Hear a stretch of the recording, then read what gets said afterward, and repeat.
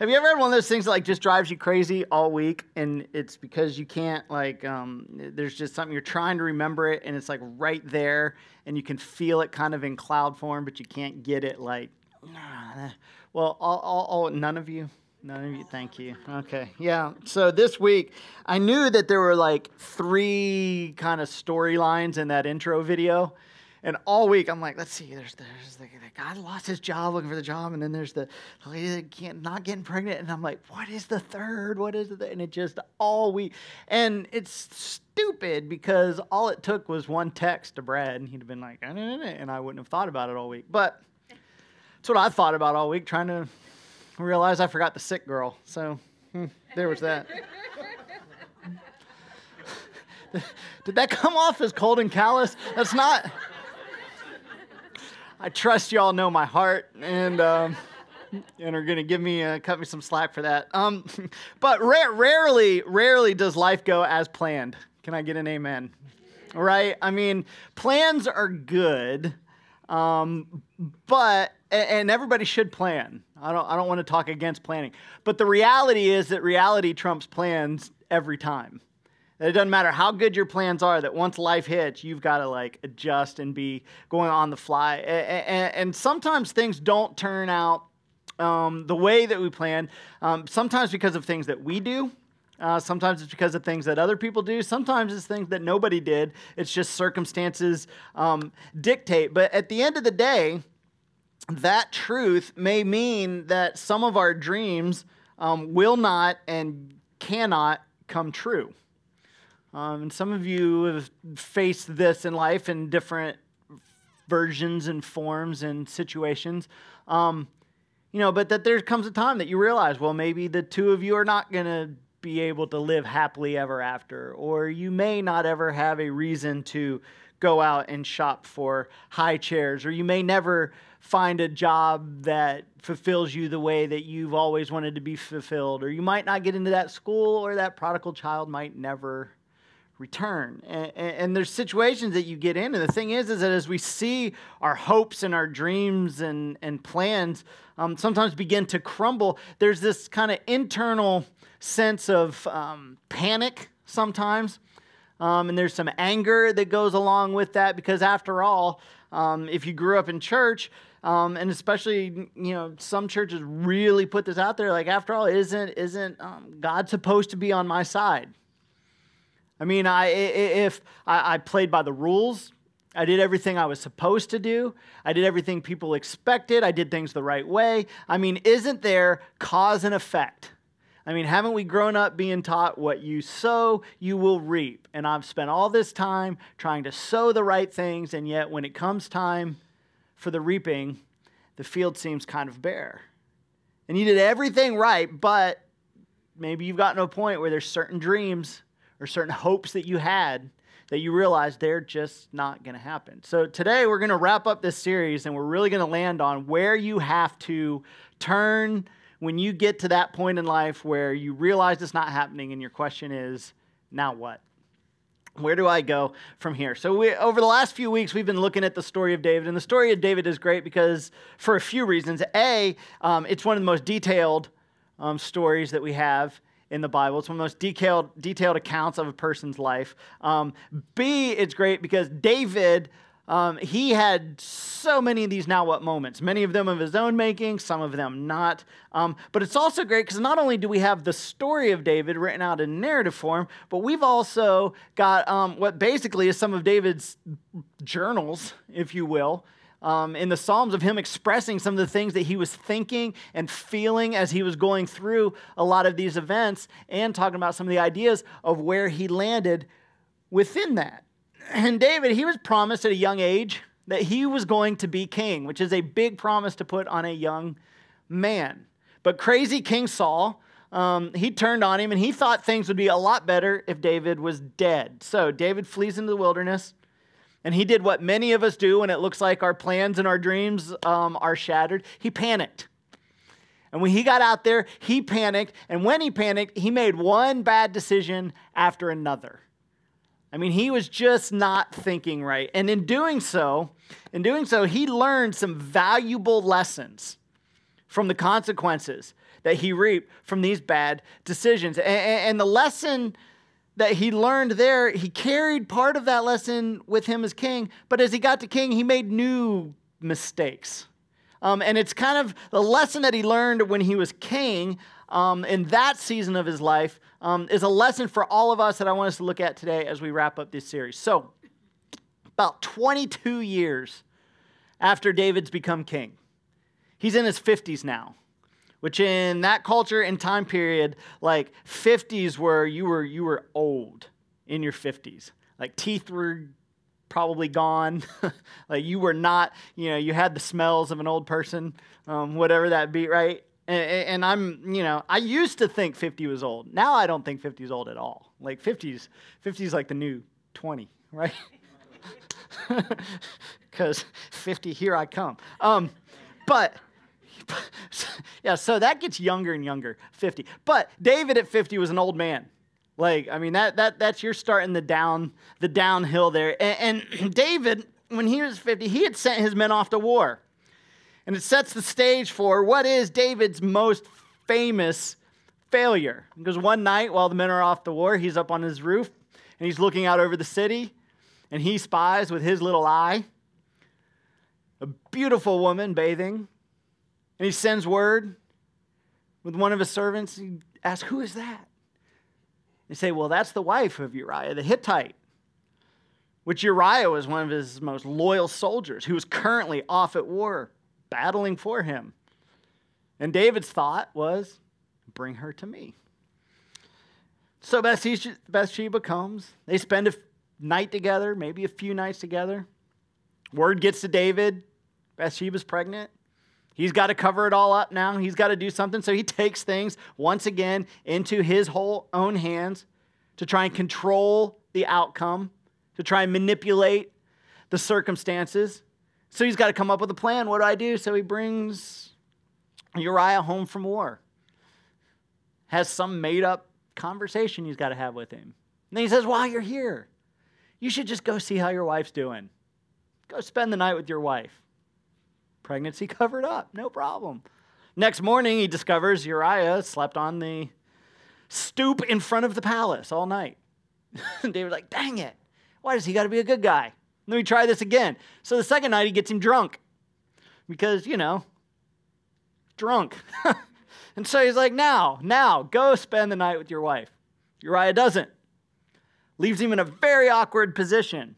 And so now David makes what is only the most natural decision. He hands Uriah a note to give to the leader of the battle that says, hey, go to the worst spot, get Uriah out front, and then pull back and leave him there to be slaughtered. So Uriah delivers his own death note, and it happens that way. And then David brings Bathsheba in, and he looks kind of like the hero because now here's David, and he's going to raise this child that is not his, who is the child of a man that died fighting for him. And he marries Bathsheba, and it looks as though David managed the outcome. Except what had happened was no secret. In an environment where there are so many servants and so many people around, the walls have ears and the walls talk. And so it was a very poorly kept secret what had happened. And eventually the prophet comes to David and tells David this story. In this story, there's a person in the story who's really cruel and really selfish. And David gets so mad at the person in the story. The prophet says, David, you are that person. And David breaks. This is what set David apart from Saul. Is that David had his faults. And David did things wrong. I mean, wrong on an epic scale. Like, he took a dude's wife and had a dude killed. Like, that's, But when David's confronted with it, he admits. And he's broken. And he broke and he allowed the law of God to break him. But here's the problem with that, is that even though David admitted and he allowed the law of God to kind of break him and he realized what he had done, every sin comes basically with a prepackaged consequence. It's part of why God wants us to stay away from these things, because there are prices to be paid for them. And that day, as David began to mourn his sin and what he had done, the prophet Nathan says to him, he says this. He says, "This is what the Lord says. Out of your own household, I'm going to bring calamity on you." Then he describes some of the calamity that he talks about. And he says this to David. He says, "You did it in secret, that thing that you did that everybody knows about. But I will do this thing, this calamity that I'm going to bring on you. I will do this thing in broad daylight before all of Israel." In other words, David, you're the king. You're the leader. You're the one that's out there and the most visible. And so because of what you did, I'm going to bring about a consequence that the entire kingdom knows about. Verse 13, then David says to Nathan, "I have sinned against the Lord." And once again, we see David acknowledging his faults, surrendering to God. Nathan replied, "The Lord has taken away your sin. You are not going to die." Which was probably good news to David. He didn't want to die, but what he didn't say was, "I'm taking away the consequence." He said, "You did wrong, and you tried to hide it from an entire nation." So the years start going by. No calamity, no calamity. We get about 10 years down the road, and David's faced with the reality that his dreams for his future, and not just his future, but his dreams for the future for his children, is not and cannot come true. See, David's oldest son was named Amnon. And Amnon was a character. He was supposed to take the throne after David. But Amnon had this issue. And this issue that Amnon had was he was consumed with lust over one of David's daughters. Which, yes, you're thinking right. If he's one of David's sons and she's one of the daughters, yes, that's what that means. It was his half-sister. And he was consumed with lust over her. And her name was Tamar. And he's obsessed with her, but as you read the story, you kind of get the feeling that she knows who he is, but she's not really aware of him. He's not on her radar screen. And so he does different things to try and make impressions on her and to try and get her to notice him. And finally, after he's done everything he knows to do to get her attention, to no avail, he decides to go to an extreme length. And he decides to fake like he is really, really ill. And so he fakes this illness. Everybody knows. Word spreads amongst all of his brothers. David hears of his illness, and it all seems very serious. So Amnon requests from David, "David, can you please have your daughter Tamar make me a special meal and bring it to me?" So David's like, "Yeah, okay. I mean, that's kind of weird. We got other people to make meals, but yeah, sure. She can make you a meal and bring it to you." She shows up with the meal. Amnon sends everybody else away. He sends everybody away, and he lets her know, "I'm not sick." And he tries to convince and force her into bed with him. And she resists. Here's what her resistance looks like. She says, "No, my brother," which that should be enough said, right? No, brother, no. She said, "No, don't force me. Such a thing should not be done in Israel. Do not do this wicked thing." But he refused to listen to her. And since he was stronger than her, he raped her. And then this next verse, I mean, this is just gut-wrenching on what it is that these kinds of things do to people. And then Amnon hated her with intense hatred. In fact, he hated her more than he had loved her. Amnon said to her, "Get up and get out." And how many of you experienced that in life, that there's been a thing, and you've wanted that thing, and as soon as you get it, instant regret, your feelings towards the whole thing change?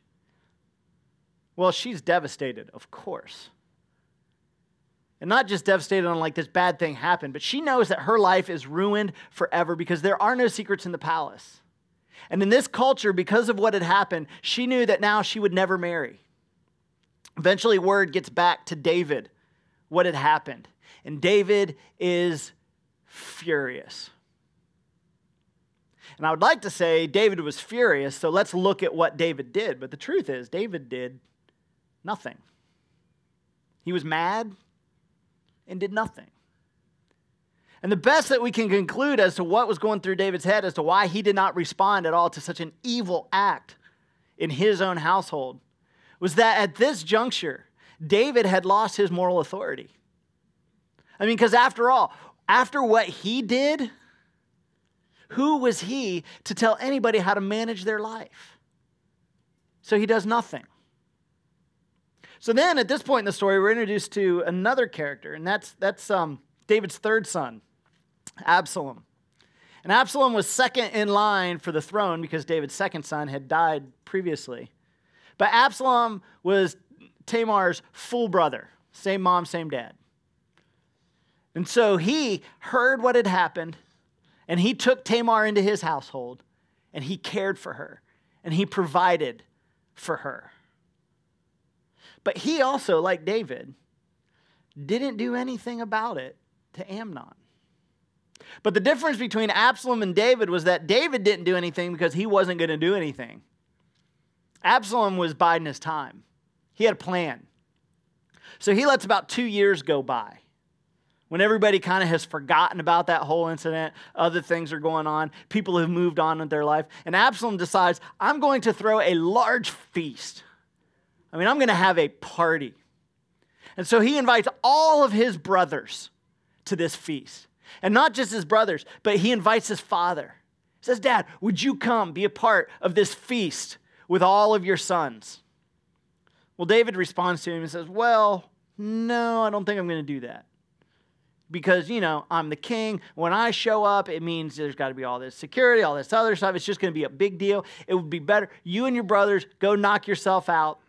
It would just be easier if I wasn't a part. So they say, all right. All the brothers get together. They start having this feast. And the food is flowing, and the laughs are happening, and the wine is being drunk at a very quick pace. And once Amnon gets drunk, Absalom orders his guards to go in front of all of his other brothers to slaughter Amnon. And so they do. All the other brothers, they freak out. They take off running. They want to get to safety. Absalom's like, oh man, I've done it now. So he hightails it out of town for his own safety. He flees the city. The Bible's fascinating. You guys should read this stuff. It's awesome. But when David finds out that his oldest son had been murdered by who we would find out later is his favorite son, David once again does nothing. He hears it. He's distressed. He has emotion. Does nothing. And life just kind of goes on. So about 3 years later, David from time to time was sad that he had lost his oldest son and also in the process lost his favorite son. There were times within that 3-year period that David wanted to go and visit where Absalom was and see him, but he didn't. So about 3 years after this whole thing took place, he sends message and invites Absalom back to Jerusalem. And when he gets back to Jerusalem, he wasn't greeted by David. He was greeted by messengers who said, you can return to your home and not fear. But he did not see David. And David refused to see him. And so for the next 2 years, Absalom tries his best to get a hold of his dad in the same city. But he can't even get people to get a message to David.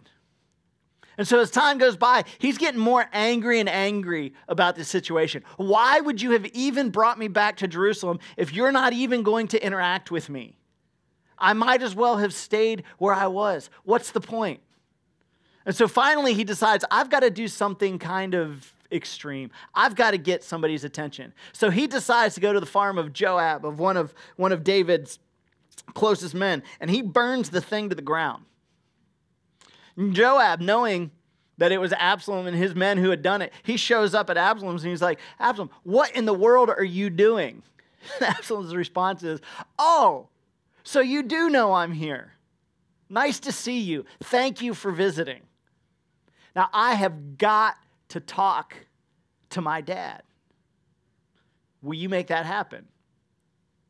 So Absalom, he knows, like, I can't do this. I can't just walk into David and bring this subject up. And so he does what every coward man does when it's time to do something tough. He sends a woman in to talk to David, which is what I've learned over time you need to do when things need done, right? So he sends a woman in, and she starts to tell David a story. Now, David should be weary of stories by this point, but he didn't catch on. She starts to tell a story. He becomes emotionally involved with this story, and he gets all upset at one of the guys in the story. And she says, "David, that guy is you." And he's like, "Oh, again." Ah. So he relents, and he agrees to see Absalom. Absalom comes in, and the text tells us that David reached out and he touched him. And in his touching, it was kind of a symbolic gesture that meant you are forgiven, and our relationship is restored. Except it wasn't. Because Absalom got up and he left from that. And as far as we know, that was the last time that David ever called for Absalom. That they didn't have another interaction. And as the time goes where these interactions are not happening, Absalom just becomes more and more hurt. And eventually that hurt turns into anger. And he decides, I'm going to overthrow my father and take the throne. I'm done with him. So here's what he does. And this is pretty brilliant. He sets up a table in the middle of the city. And all of the people who were going to head to David for him to help them out with some kind of dispute or issue that they were having, Absalom kind of intercepted them and said, "Hey, I can help you out." So they'd be like, "Oh, well, okay, you're here talking to me. Here's what's going on." And Absalom would hear, and he would help them out, and he would help settle whatever case or whatever issue they were having between people. And as word started to get out that Absalom would help people, immediately, and what would take David weeks, sometimes months to get around to, the people more and more started to come to Absalom. And the text tells us that the heart of the people began to be won by Absalom as they saw his wisdom and the things that he would do to help them out. So eventually, the hearts of the Jewish people had turned from David and were now with Absalom. And he did this. He sat at a table and dealt with other people's problems for 4 years.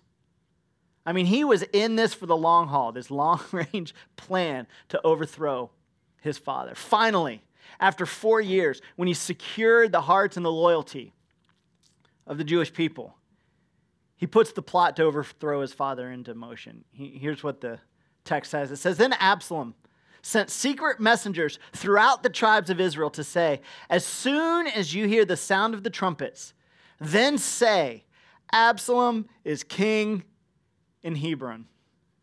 Now, he sends all these messengers to basically run out through the city, and when the time's right, they're going to run through the streets yelling, "Absalom is king, Absalom is king." Now, that sounds like not really much of a plan, right?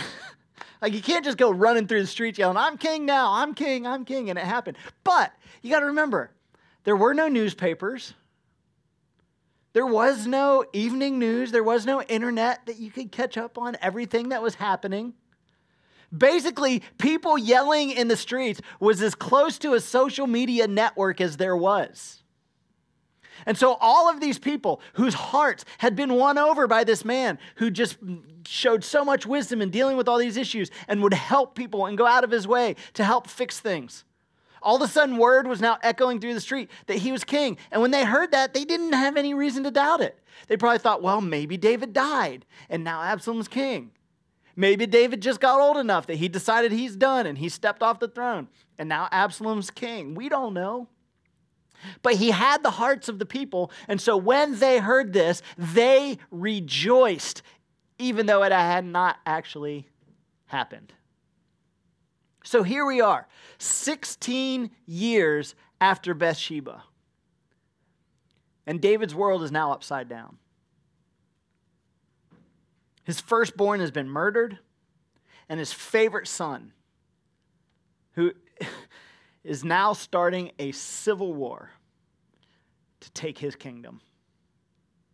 Here's how it goes down. A messenger came and told David, "The hearts of the people of Israel are with Absalom."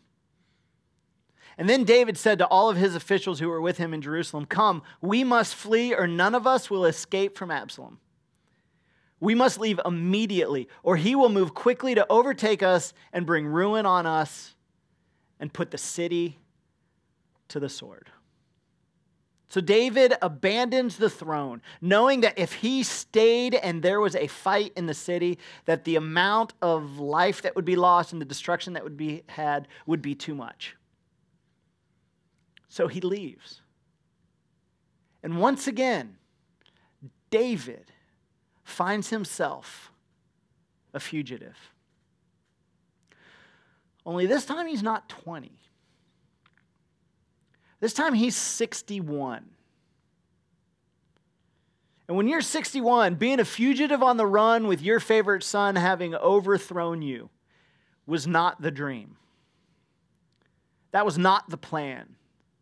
That was not the way he was supposed to spend these years of his life. It was not what he expected. His dreams were not coming true, and they would not come true.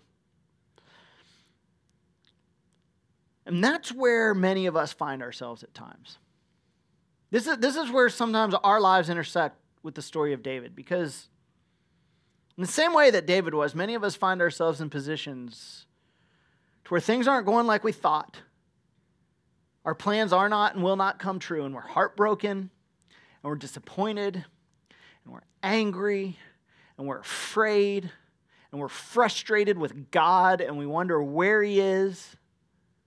We're thinking, he could have kept this from happening. What is he doing? What's the point of even going on? Why try? Look at where we are.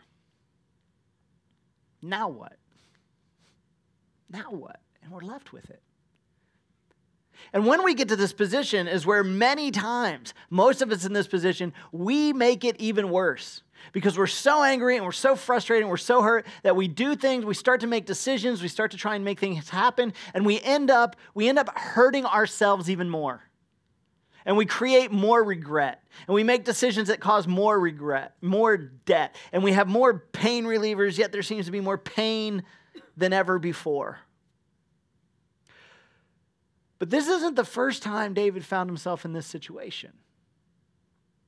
And the first time David found himself in this situation, as we saw several weeks ago, he tried to take matters into his own hands. And he tried to manipulate the circumstances. But he figured out, I can't do that. I can't make that happen. And this is a lesson that we can take from David. When we're faced with this now what moment, here's what happened the second time David got to go through this. Everybody who's a supporter of David's filing out behind him in the city, trying to get out of there before Absalom gets here. It says this, the whole countryside wept aloud as all the people passed by. This was not a happy moment for anyone. The king also crossed the Kidron Valley, and all the people moved on towards the wilderness. David doesn't know where they're going. They're just getting out of there. Zadok, the high priest, was there. And all the Levites, who were the ones in charge of the entire sacramental system, all the Levites who were with him were carrying the Ark of the Covenant of God. Now, this is really important because as we just read through stories in the Bible, there's things that we can just read and skip over and think it's just a detail that's like, okay, give me a mental picture, but there's meaning behind it. And this one's easy to miss because the Ark of the Covenant to the Israeli people, it represented the presence of God. To them, you could not get any closer to God than being in the presence of the Ark of the Covenant. And if for some of the people, it was almost like a good luck charm. If you had the Ark of the Covenant with you in battle, you would win. No doubt about it.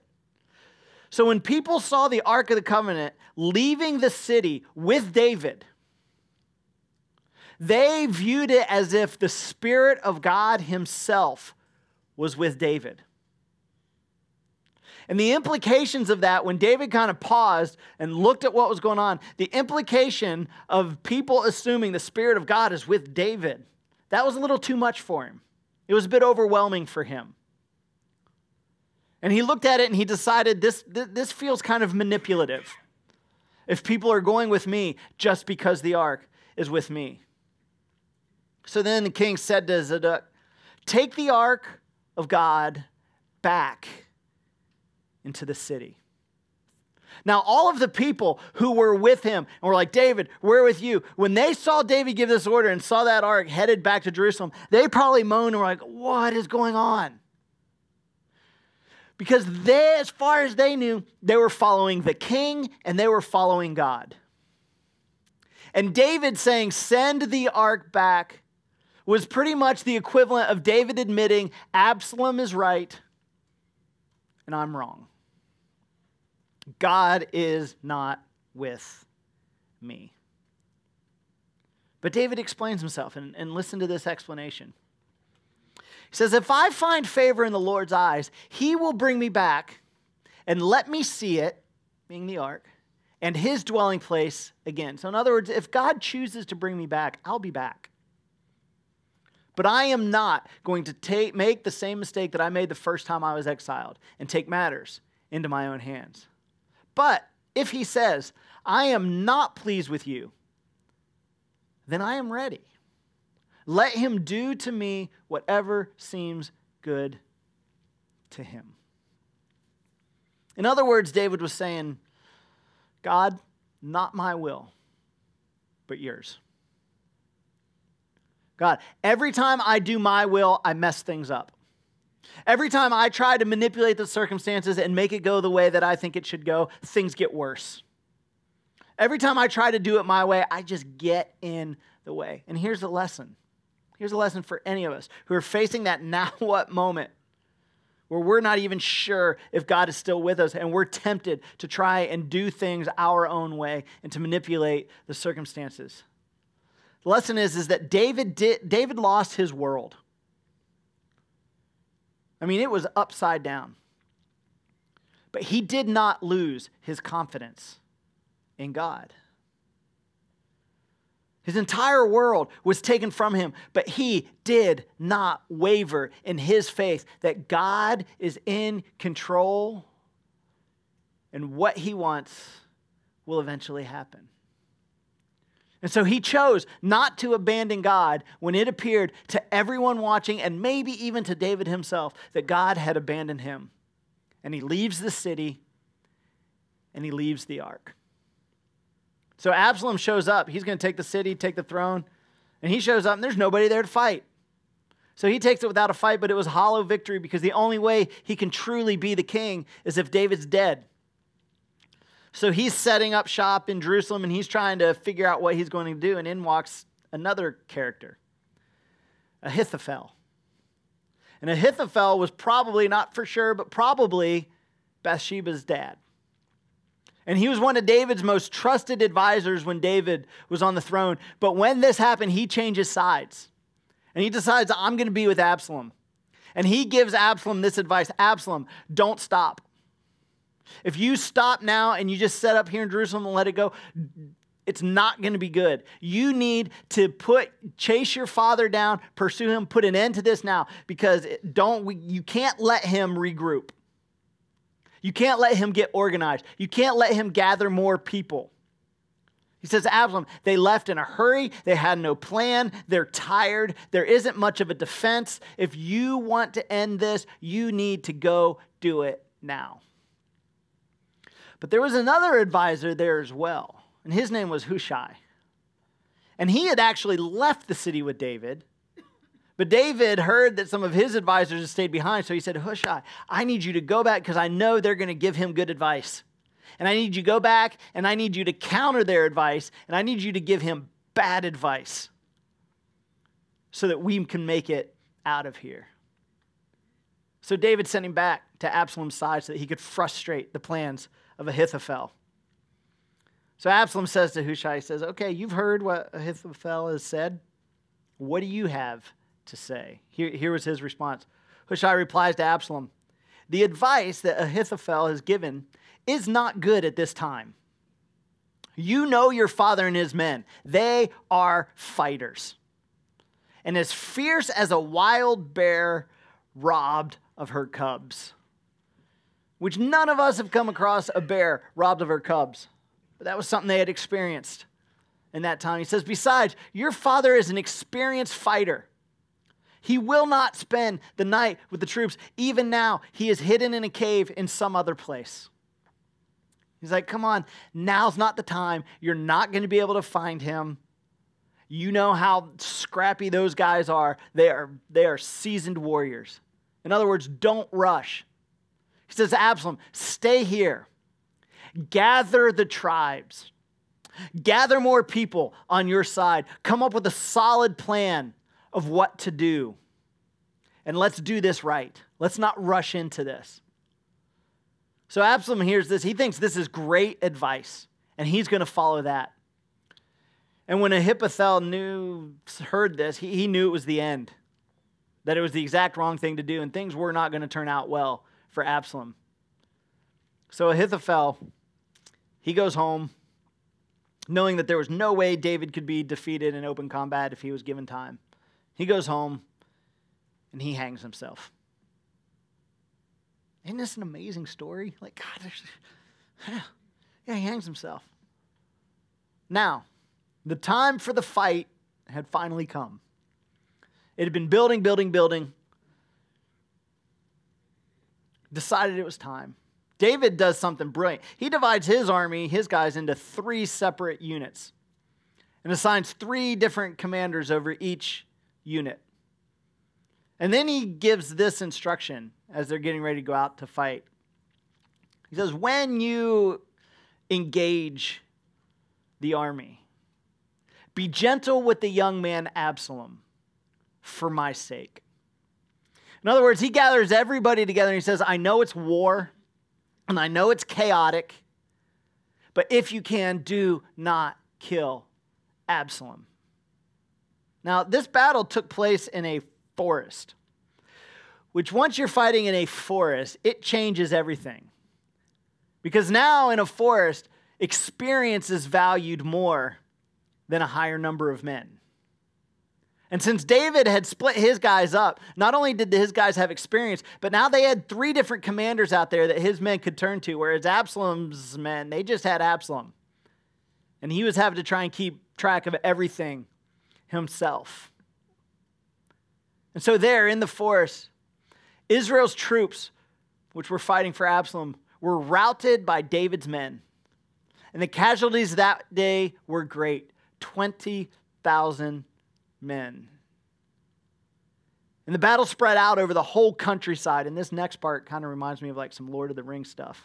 And the forest swallowed up more men that day than the sword. Now, Absalom, within all of this fighting, he gets caught up. And Joab shows up. Remember, Joab had his farm burned to the ground earlier in the story. And Joab is not heeding David's plea. Text tells us Joab ran 3 spears through his chest. He was upset. And he killed him. And when David is told that Absalom is dead, he is devastated. And he immediately goes into deep mourning. In fact, he mourned so much that all of his men were afraid to even celebrate their victory. So Joab kind of goes into David and he says, David, come on, what are you doing, man? What's wrong with you? The men feel that you wish they would have died instead. I mean, come on. They just sacrificed. They just gave you back your kingdom. Get out there and celebrate. But it was an extremely hollow victory for David because he had loved his son. And now his son was dead. And so he returns as king, but it was hollow. He had no pleasure, no joy. And 9 years later, at the age of 70, David dies. Now, one of the things that makes the account of David so amazing is that none of his flaws and none of his mistakes were hidden from us. They're all put out there. And the thing that is so amazing is in spite of all those flaws, when things did not go his way, whether it was his fault or not, he did not lose confidence in God.